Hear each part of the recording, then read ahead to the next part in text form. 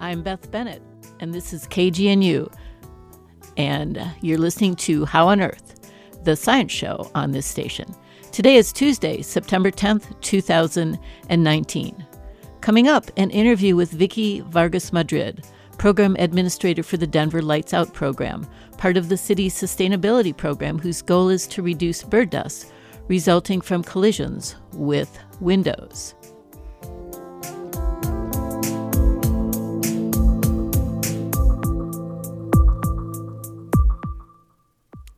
We begin with a look at some of the recent news in science. In adolescence, binge drinking is really bad. Even a single binge can kill brain cells and reduce the formation of new cells. This damage can permanently diminish memory, especially when it occurs in the hippocampus, the brain region that holds many crucial memory functions. Those adolescent rats who drank just one large dose of booze forgot tasks that they had recently learned compared to their sober counterparts, and some effects lasted through the adulthood of the rats. Yes, I did say rats. Rats have a brief but unmistakable period of adolescence, and alcohol researchers take advantage of this time to test the effects of alcohol on the developing brain. This is why scientists from Duke and the University of North Carolina, Chapel Hill have used adolescent rats to test the ability of an Alzheimer's drug called Aricept to reverse the damage caused by alcohol in adolescent rats. Before we share the results of that test among the booze-drinking rats, let's talk a little about the drug Aricept and why it's used to treat Alzheimer's. Aricept works by blocking an enzyme that breaks down the neurotransmitter acetylcholine.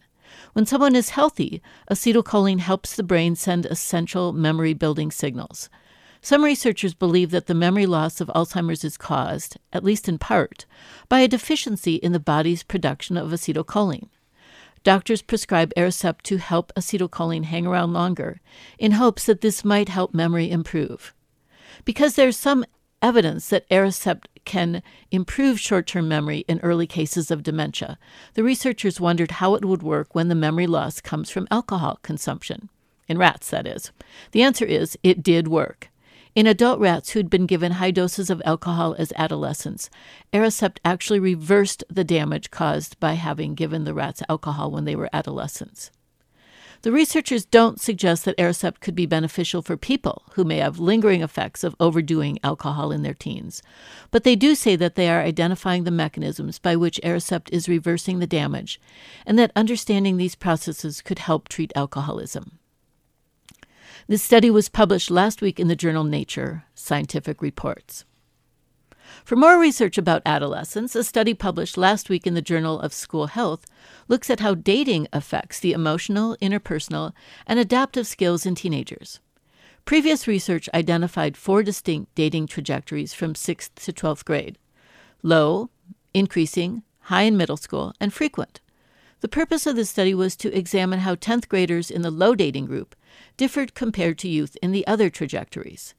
The sample consisted of about 600 10th graders and compared the 4 dating groups using teacher ratings of the students' social skills, leadership, and depression, and also used student self-reports about relationships with friends and family, depression, and suicidal thoughts. The study found that students in the low dating group had significantly higher teacher ratings of social skills and leadership compared to the other groups. Self-reports of positive relationships and suicidal thoughts did not differ by dating groups, but teacher and student ratings of depression were significantly lower in the low dating group. Overall, it seems that adolescents who were not in a romantic relationship had good social skills and low depression, and fared better or equal to peers who dated. These results refute the notion that non-daters are maladjusted or have poor social skills. The researchers recommend that health promotion in schools should include non-dating as one option of healthy development for teens. Now, are you a lefty? That is, are you left-handed? Are about 1 out of 10 of your friends left-handed? That would be consistent with a 1977 study that found about 10% of the world's population has moderate to strong left-handedness, which has been the case for at least 10,000 years. A study from 2012 suggested that lefties are rare because of the balance between cooperation and competition in human evolution. It's been known that there's a genetic link to left-handedness, but finding the genetic source has proven to be elusive. Now, a new study has, for the first time, identified regions of the genome associated with left-handedness and linked their effects with brain architecture, particularly in the connections between areas of the brain related to language. The researchers identified some of the genetic variants associated with left-handedness by analyzing the genomes of about 400,000 people, which included over 38,000 lefties. Of the 4 genetic regions they identified, 3 of these were associated with proteins involved in brain development and structure. In particular, these proteins were related to the cytoskeleton, which is the part inside the cell that guides the construction and functioning of the cell. Using detailed brain imaging from approximately 10,000 of these participants, the researchers found that these genetic effects were associated with differences in brain structure in white matter, which contain the cytoskeleton of the brain that joins the language-related regions. In left-handed participants, the language areas of the brain communicate with each other in a more coordinated way.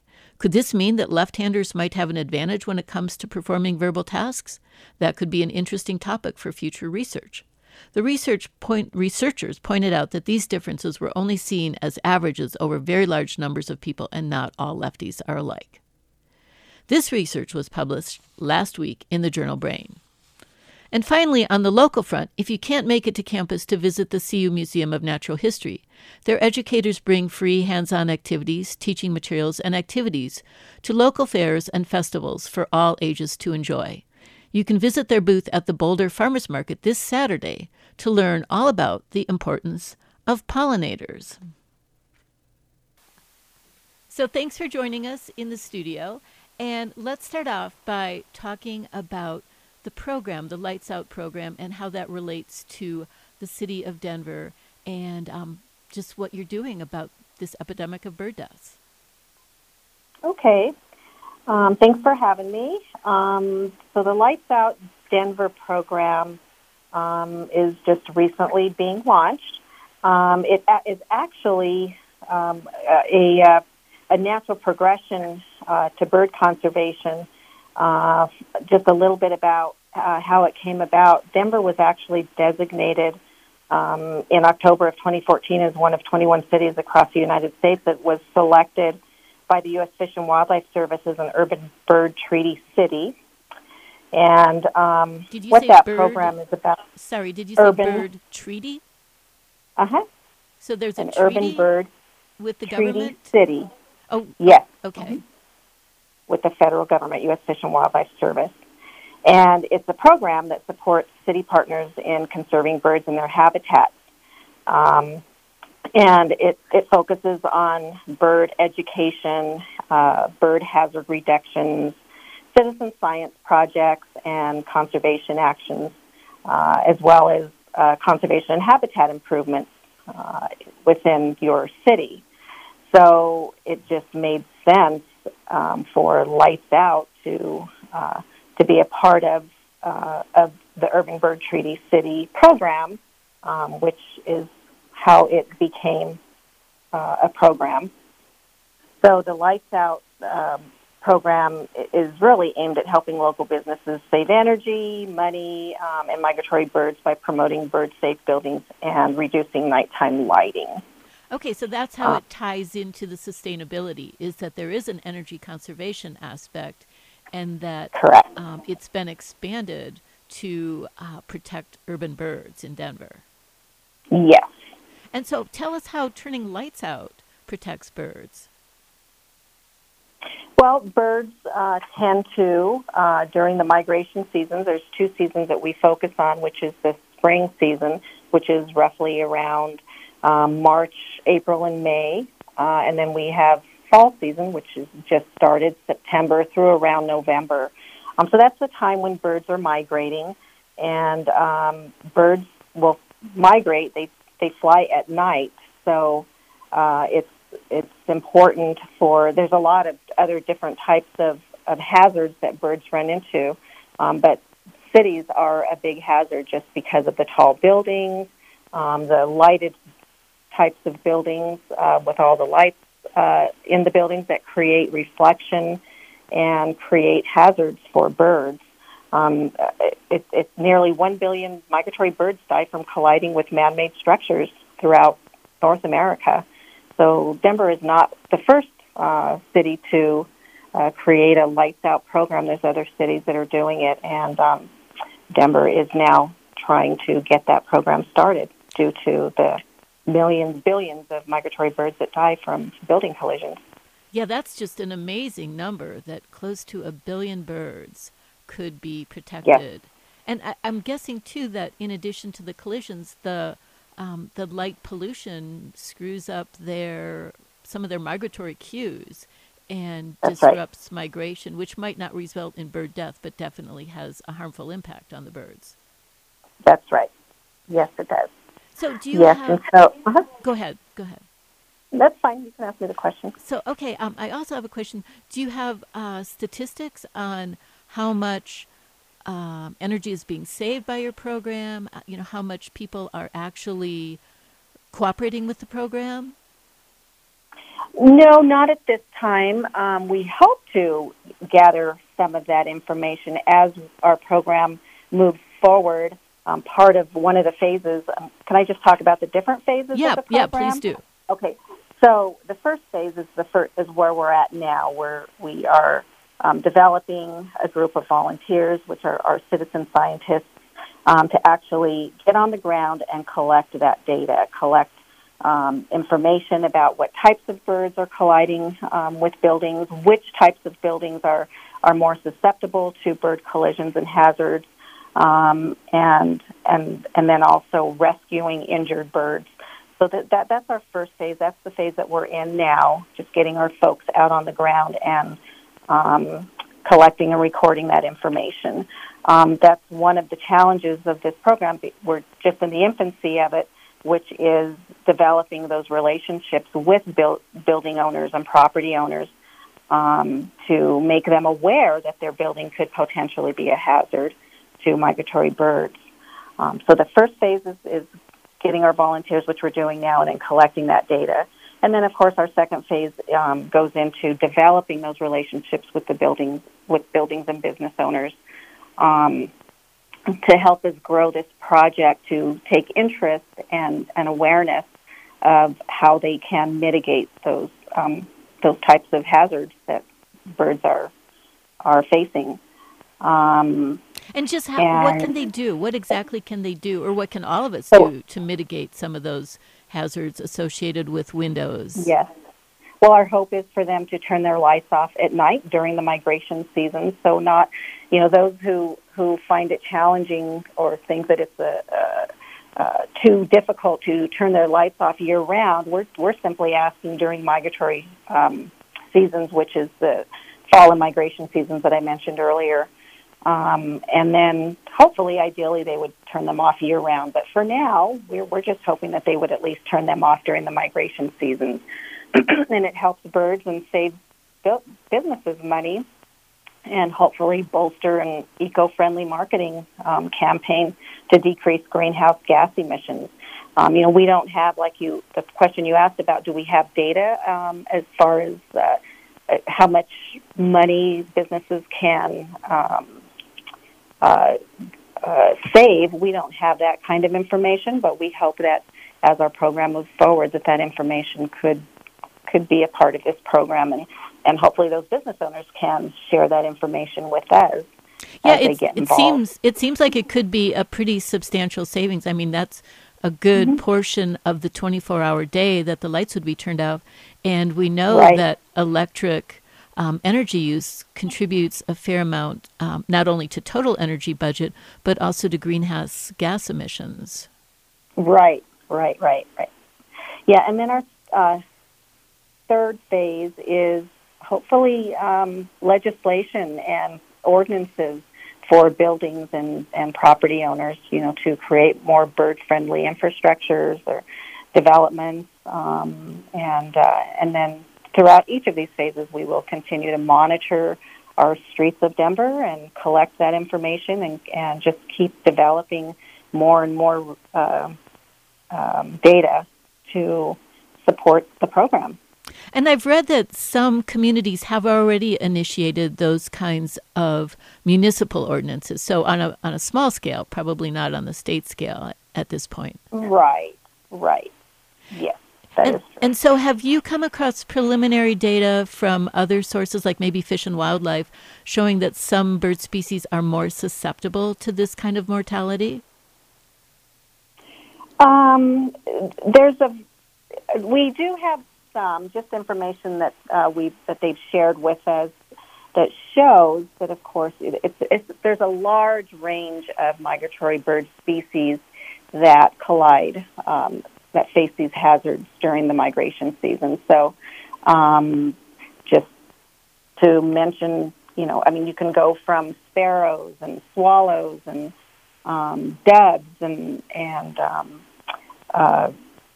just a load of bird species that collide with buildings. So they don't discriminate. These buildings don't discriminate. That's true. All migratory birds that fly through our cities are susceptible to these hazards. Yeah, and even birds that aren't migrating. I mean, I'm sure all of us have either heard a bird fly into our windows or found a bird lying outside of our windows at some point. And it's just so sad. I always feel terrible. Although sometimes I have seen them too knock themselves out and then, after a few minutes get up, fly off. Yes, and that is pretty common. Not every bird that hits a structure is going to die. We're thankfully for that. They do hit it, and it will knock them out for a bit. And we experienced that on some of our routes, finding injured birds and give them an hour or two, and they're up and back in the sky. So, Right. To our listeners that are just joining us, I'm speaking with Vicki Vargas Madrid, Program Administrator for the Denver Lights Out program. She's describing the work the program does to reduce bird deaths that result from them flying into windows. And tell us a little bit about what the volunteers in your program are doing. So our volunteers are gathering information, so they're walking some routes. The routes that we have chosen are routes where the majority of our tall buildings in the city are built, and our volunteers work in teams, walk the streets of downtown Denver, and gather data on any birds that they find, deceased birds as well as injured birds.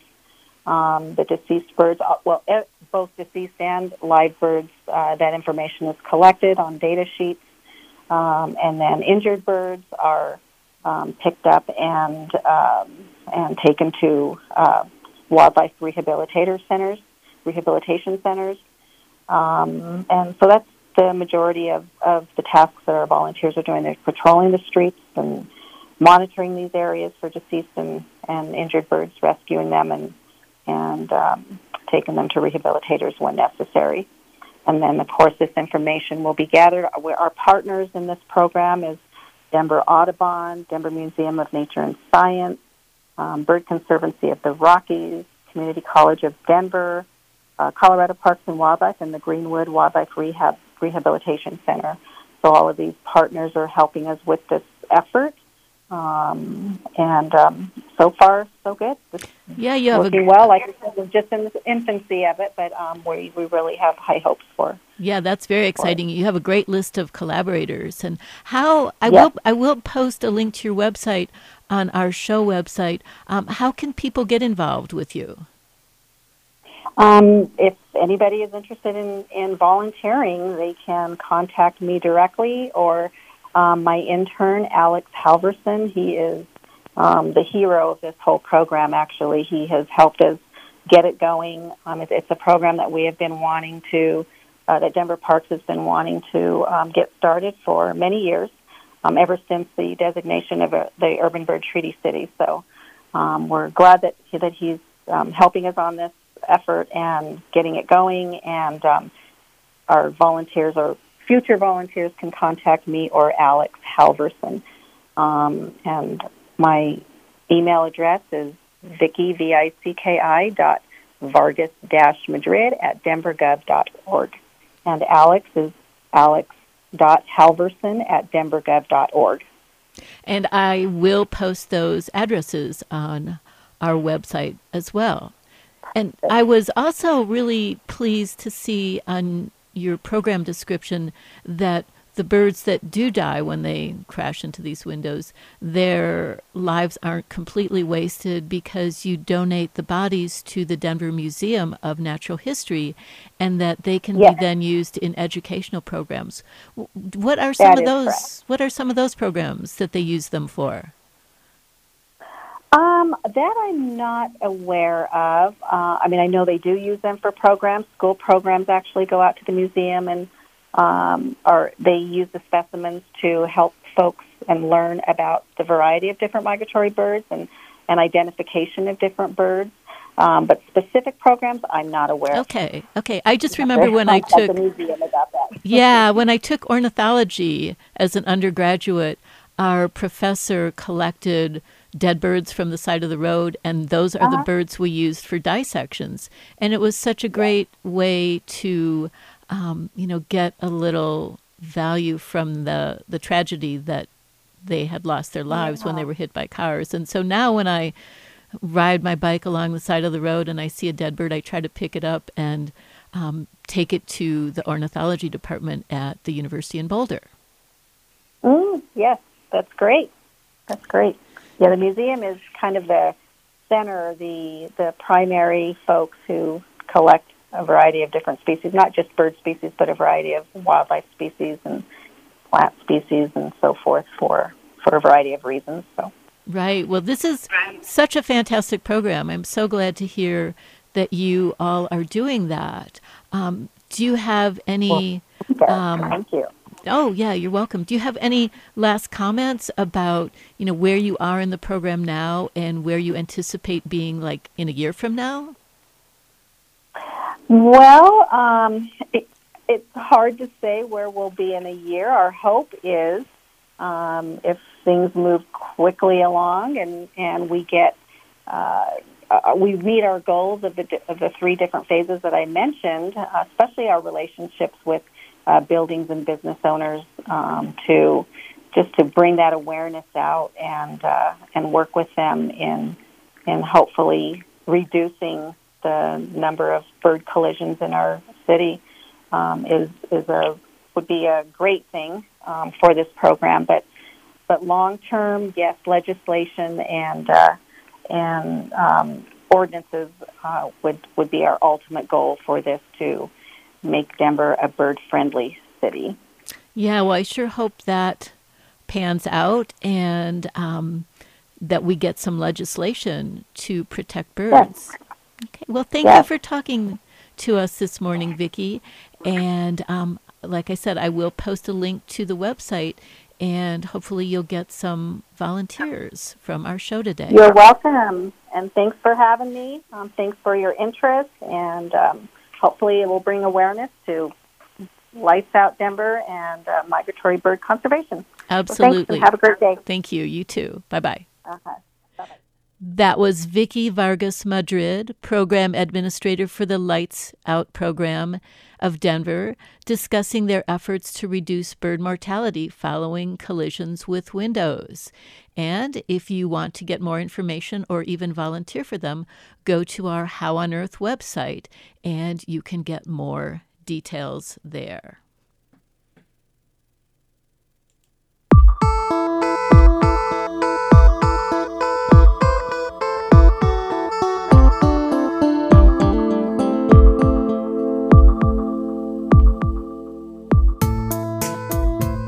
That's all for this edition of How on Earth.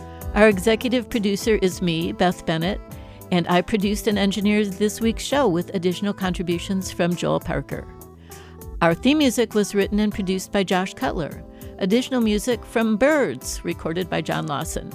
Visit our website at howonearthradio.org to find past episodes, extended interviews, and you can subscribe to our podcast through iTunes and follow us on Facebook and Twitter. Questions or comments, call the KGNU comment line at 303-447-9911. For How on Earth, the KGNU Science Show, I'm Beth Bennett.